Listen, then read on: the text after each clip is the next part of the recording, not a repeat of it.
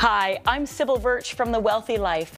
I started in the financial services industry in 1994, and over the years I soon realized that the average Canadian didn't know many of the tips and tricks that would put more money in their pocket and create wealth.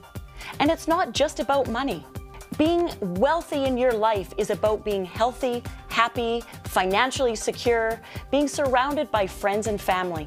So on The Wealthy Life, we hope to cover it all.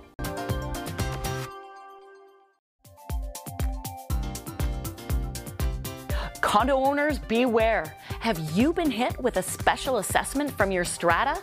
Today, we have a strategy on how to pay for it. Then, for first-time home buyers, we learn some creative financing ideas and discover how your financial advisor gets paid to avoid potential conflicts of interest. All this and more today on The Wealthy Life.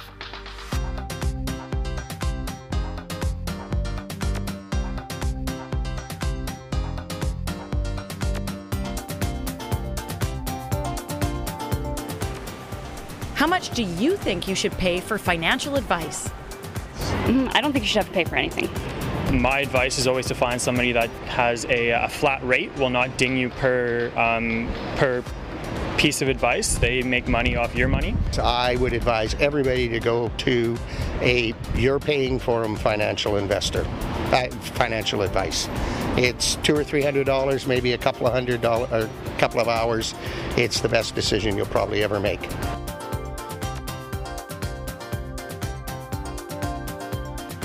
Have you been hit with a special assessment on your Strata or your condo? Today's guest is Jan Price, a retiree wanting to make a smart financial decision regarding her condo fees. Jan, welcome to the show today. Thank you, Sybil. Tell me your story. Well, my career, when I actually did that, was first as a controller in a high-tech company in Vancouver, and then as a realtor here in Victoria. And then I decided to give myself a year off and travel. Wow. Because my mother had died very young, actually, and so I decided that I wasn't going to wait until I retired to do some of the things that were on my bucket list. It was a bit of a wake-up call for you. It was. So must have been a hard time. It was. But I took off and traveled around the world. By yourself? Yes, by myself. What was that feeling like? Actually, it was terrific, because one thing, when you travel on your own, people are much more open to you and you're much more open to other people. So I met lots of absolutely great people. I was invited to people's homes. I traveled with people for short periods of time that I met. Were you ever scared? Actually, no. The only time I was even a little bit nervous was in Italy. And that's because there was a great spate of people just pilfering from people. So I just made sure, and I had kept things in all sorts of different pockets and places on my person. So you wouldn't get robbed. So if I got robbed, I wouldn't lose everything. Now, did you have some attempted mugging type? I didn't. Or pickpocketing? No, but I met people who did. Yeah, it's kind of scary. And that kind of did sort of... So where was your favorite place out of everywhere you traveled? Well, that's really difficult, because there are different favorite places for different reasons. But I ultimately really liked Greece. Yes. And there's more to that after I get back from my year's adventure. Really? So, yeah. So you came back? I came back and fully intended to pick up my real estate career when I got back, and I just could not settle back in. And you had the bug. I had the bug, and I'd also really learned that there's so much more to life than this treadmill that we can get ourselves on, where we're just trying to amass bigger and better things. And I'd done that for a very long time. And so I decided I wanted to try living in another country for a year. And did you? And I did. So I had really loved Australia, but I would have had to go there as a professional, which was what I was deciding I wasn't going to do. Yes, you wanted off the treadmill. I loved Ireland, but the weather's not so great. And I had really loved Greece. And Greece, this was in the mid-90s, and it was a very easy place to be at that time. All I had to do was get out of the country every 6 months. So I'd take the ferry over to Italy, take the ferry back, and I was good to go for another 6 months. Wonderful. And how long did you stay there in total? I ended up staying there 5.5 years. Wow. Then I came back to Canada because I thought, well, Jan, you have to be a good citizen and top up your CPP and look after your house, because I did still own a house here, and do all of that. And then a good friend of mine in Greece who owned a business learned that she had terminal cancer, and she and her husband wanted to go back to England for her last period of life. So they phoned me here in Victoria and said, would you consider coming back for a summer to look after the bookshop? It's either that or we close it down. So I thought, I could do with another summer in Greece. This was Fabulous. 5 years after I'd come back. And I went back and stayed for another 5.5 years. Oh my goodness. So I But now really only came back to Canada at the end of 2010. Now that you're permanently. back in Canada, do you still own a house? I do. Well, I have a condo. now. Condo. Yeah. And what's your big question for me today, Jan? Well, the big question is that I've been hit with a special assessment. Ouch. And it's whether I finance the special assessment through a mortgage or whether I take money from investments to pay the special assessment. Well, I will answer that question for you, but not quite yet. Don't go away. Find out the better financial option to pay Strata assessments when we return.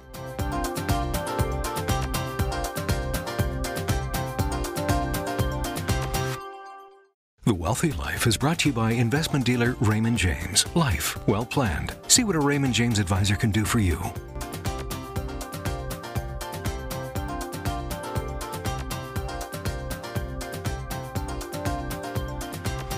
Welcome back. We're here with Jan Price to find out if she should use her investments or get a loan to pay for her Strata special assessment. Well, Jan, you were telling us that you've been hit with this big special assessment. Did this totally catch you off guard? Did you know? No, it didn't. We've known for 2 to 3 years that this was going to happen at some point, but you know, D-Day has come, so to speak. And kind of putting it off till later is appealing, but here you are now and you got to pay the piper. That's correct. When you bought your condo in the first place, did you have a look at what the contingency fund was like? Yes, I did. And you know, for what people were talking about in 2010, it was perfectly good. It was healthy, had a good balance. It was healthy, but what's happened is I think that stratas in general we're certainly not funding to depreciation report status, and contingency fund was just that. Oh, it's a rainy day fund, and yes, it looks like there's lots there for a rainy day. And I'm glad you brought that up, because that's something I observe as well. A lot of organizations, stratas, townhouse complexes, they keep their strata fees low intentionally because the owners want it low for cash flow purposes. They also want it low for resale. When people are going to buy a property that has strata fees, ooh, gee, the strata fee's too high, maybe I won't buy that property.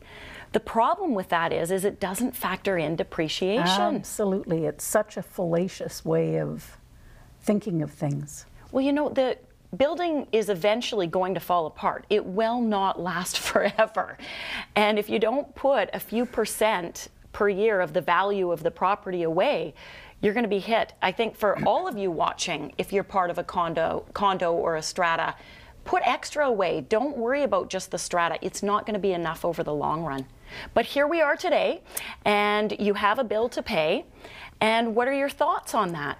Well, you know, I thought now I could just take money out of investments and be done with it and then not have to even think about it. But the fact of the matter is that I believe that my investments are earning more than certainly current interest rates, or even that interest rates would catch up to over the next few years. So I thought, well, maybe I should think about this a little bit more. Yeah, think about borrowing. So you've got some experience investing. How would you rate your risk tolerance level on a scale of 1 to 10, 1 being low, 10 being high? I'm probably right in the middle there, at about the 5 to 6 range. Okay, and so a 5 to 6 range typically is a balanced portfolio. So you're right, the average rate of return on that type of a portfolio should be higher than the cost to borrow. And if that's the case, then it would make sense to borrow instead. How do you feel about monthly payments? Do you have the cash flow to fund a borrowing cost? Yes, I do. And I know that if I do need to, you know, prop that up a little bit, I can take small amounts out of my investments, but they're still earning more than the amount that I would be taking out. So the real things to consider is, one, cash flow, making sure you have enough cash flow to fund the payments if you're going to borrow. And number two is making sure that the average rate of return on your investments is higher than your borrowing costs. So it sounds like, given your experience, that's the right angle for you, is to borrow. But for many of our viewers out there, make sure you get a second opinion, because if the markets go down, your investment drops, and you need the money to pay your debt, it's not going to be a great feeling. So it really is a personal decision. Jan, thanks for coming on the show today. Well, thank you, Sybil, and thanks for answering my question for me. Great. Stay tuned. Up next, we'll learn some creative financing options for first-time home buyers.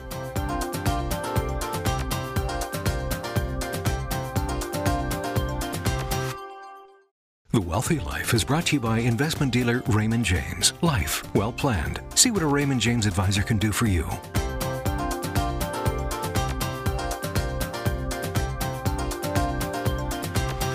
Are you wondering if your kids or grandkids are ever going to be able to afford their first home? With us now is David Steinberg, a mortgage broker with a special interest in helping first-time home buyers get into the housing market. David, welcome to the show. Thanks, Sybil. So tell me a little bit about your background. How did you get into this mortgage brokerage business? At first, I was an account manager for a major bank, and I decided that I didn't want to work for a bank anymore, so I went out on my own. And how's that been for you? It's been really good. Thanks. What do you enjoy the most about what you do? I really get a lot of reward knowing that I'm helping people achieve their home ownership dreams. So it's, you know, it's really rewarding knowing that I'm instrumental in helping people get into their first home. And that can be an exciting, scary, stressful time all at once. Definitely. I remember buying my first home. Interest rates were 10%. Wow. And I locked in for 5 years before they went up. Oh. They didn't go up. Right. Oops. Yeah. Oh, well, I bought my first home and it was a good feeling. For sure. But saving the down payment is tough. What are some of the struggles first-time home buyers are dealing with today? Well, with our housing prices in Victoria, our clients or our buyers have to come up with a much larger down payment than would be normal. Yes. So it's a lot harder to save up, let's say, $30,000, $40,000, $50,000. The other challenge that a lot of folks are facing these days is the Canadian government has made qualifying for a mortgage a lot stricter, so incomes have to be a lot higher to qualify for those higher mortgage amounts. So young people today, you know, they're graduating, they're going out and finding a job, but their income levels just may not be high enough to save a down payment, first off. Right. And second of all, to even afford the payments. They may not be able to even get into the housing market. Right. But I understand you maybe have a creative solution for that. Right, yeah. And what I focus on with a lot of people is making it more of a family affair and getting the parents or grandparents involved in helping their children get into the market. So, what would that look like? I think that's a great idea. But is it, hey, mom and dad, give me some money? It's not just that. A lot of parents also don't have the funds themselves to give their kids $50,000 or $100,000. So that's where I really step in and start offering the parents themselves some options to perhaps refinance their home to help their kids come up with the down payment. And then the kids will come up with some sort of repayment plan with their parents to eventually get that money back to them. Oh, I like that idea a lot. I'm not a big fan of just giving money to kids. Right. Because it enables them maybe some bad behaviors. And it feels so good when you can do it on your own. So you're saying the parents can use the equity in their own home, right, tap into it, and then lend that money to their kids or grandkids, or they could give it away if right, they want to give it away. Yeah.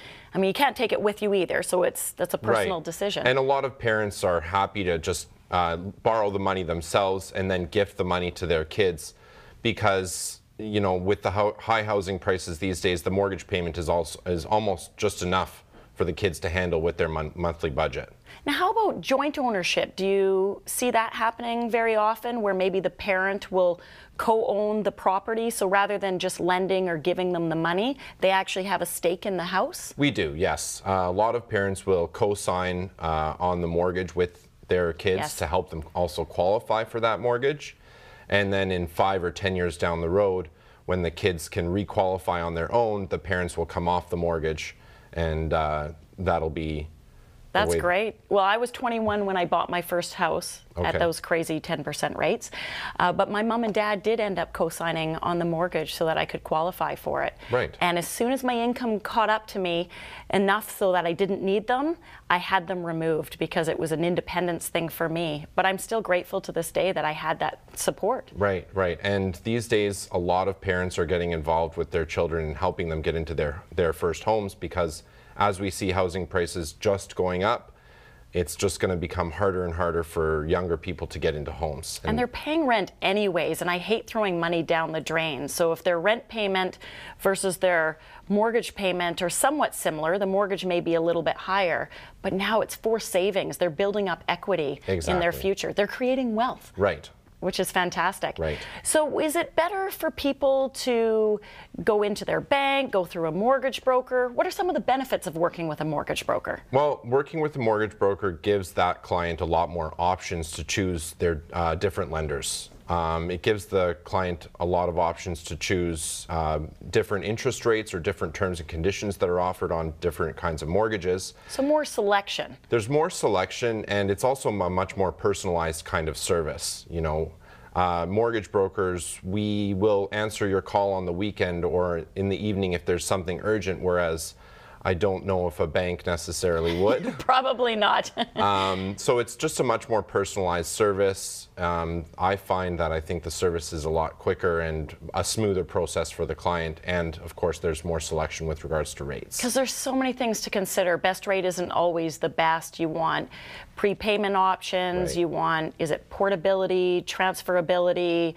All of these things to think about. You don't want to get locked in and have these crazy penalties if you sell the property down the road. Exactly. And mortgage brokers really just focus on mortgages themselves, whereas if you see somebody at a bank, they might be focusing on a range of different products to sell that client. So I find that when we have clients come to us, they really appreciate the fact that we do just specialize in mortgages. And how much of a down payment does a first-time home buyer need? The minimum down payment requirement is 5% down on any home under $500,000. Oh, they've capped it. Well, that doesn't go very far these days. Right, and on any on any portion of the purchase price above $500,000, 10% is required on that. Now, if you're only putting the minimum down, CMHC insurance fees come into play, don't they? Right. Yes, CMHC is the Canada Mortgage Housing Corporation, and what they protect lenders against the borrowers defaulting. So in a way they're acting as a stabilizer for the housing market in Canada. But there are insurance premiums that are involved when somebody is putting less than 20% down payment on their home. That was going to be my next question. So as long as you have 20% down, you don't have to pay that additional one-time insurance fee at time of purchase? Right. So for 99% of buyers out there. Some lenders may still require a CMHC fee even if the client has 20% down, but those cases are very rare. And would credit rating and things like that come into play? Definitely. Credit rating is very important, and also the income that you have to qualify for the mortgage also plays into the situation. And so home buyers, no matter what scenario this is under, you really need to do your research, shop around for the rate, find out if you qualify. And we've got a great guide for those of you out there wanting to know how to best prepare yourself for borrowing money. Contact us at thewealthylife.com and we'll send you a copy of the mortgage guide. David, thank you for being on the show today. It was great having you. Thanks so much. When we return, discover how much your financial advisor really gets paid.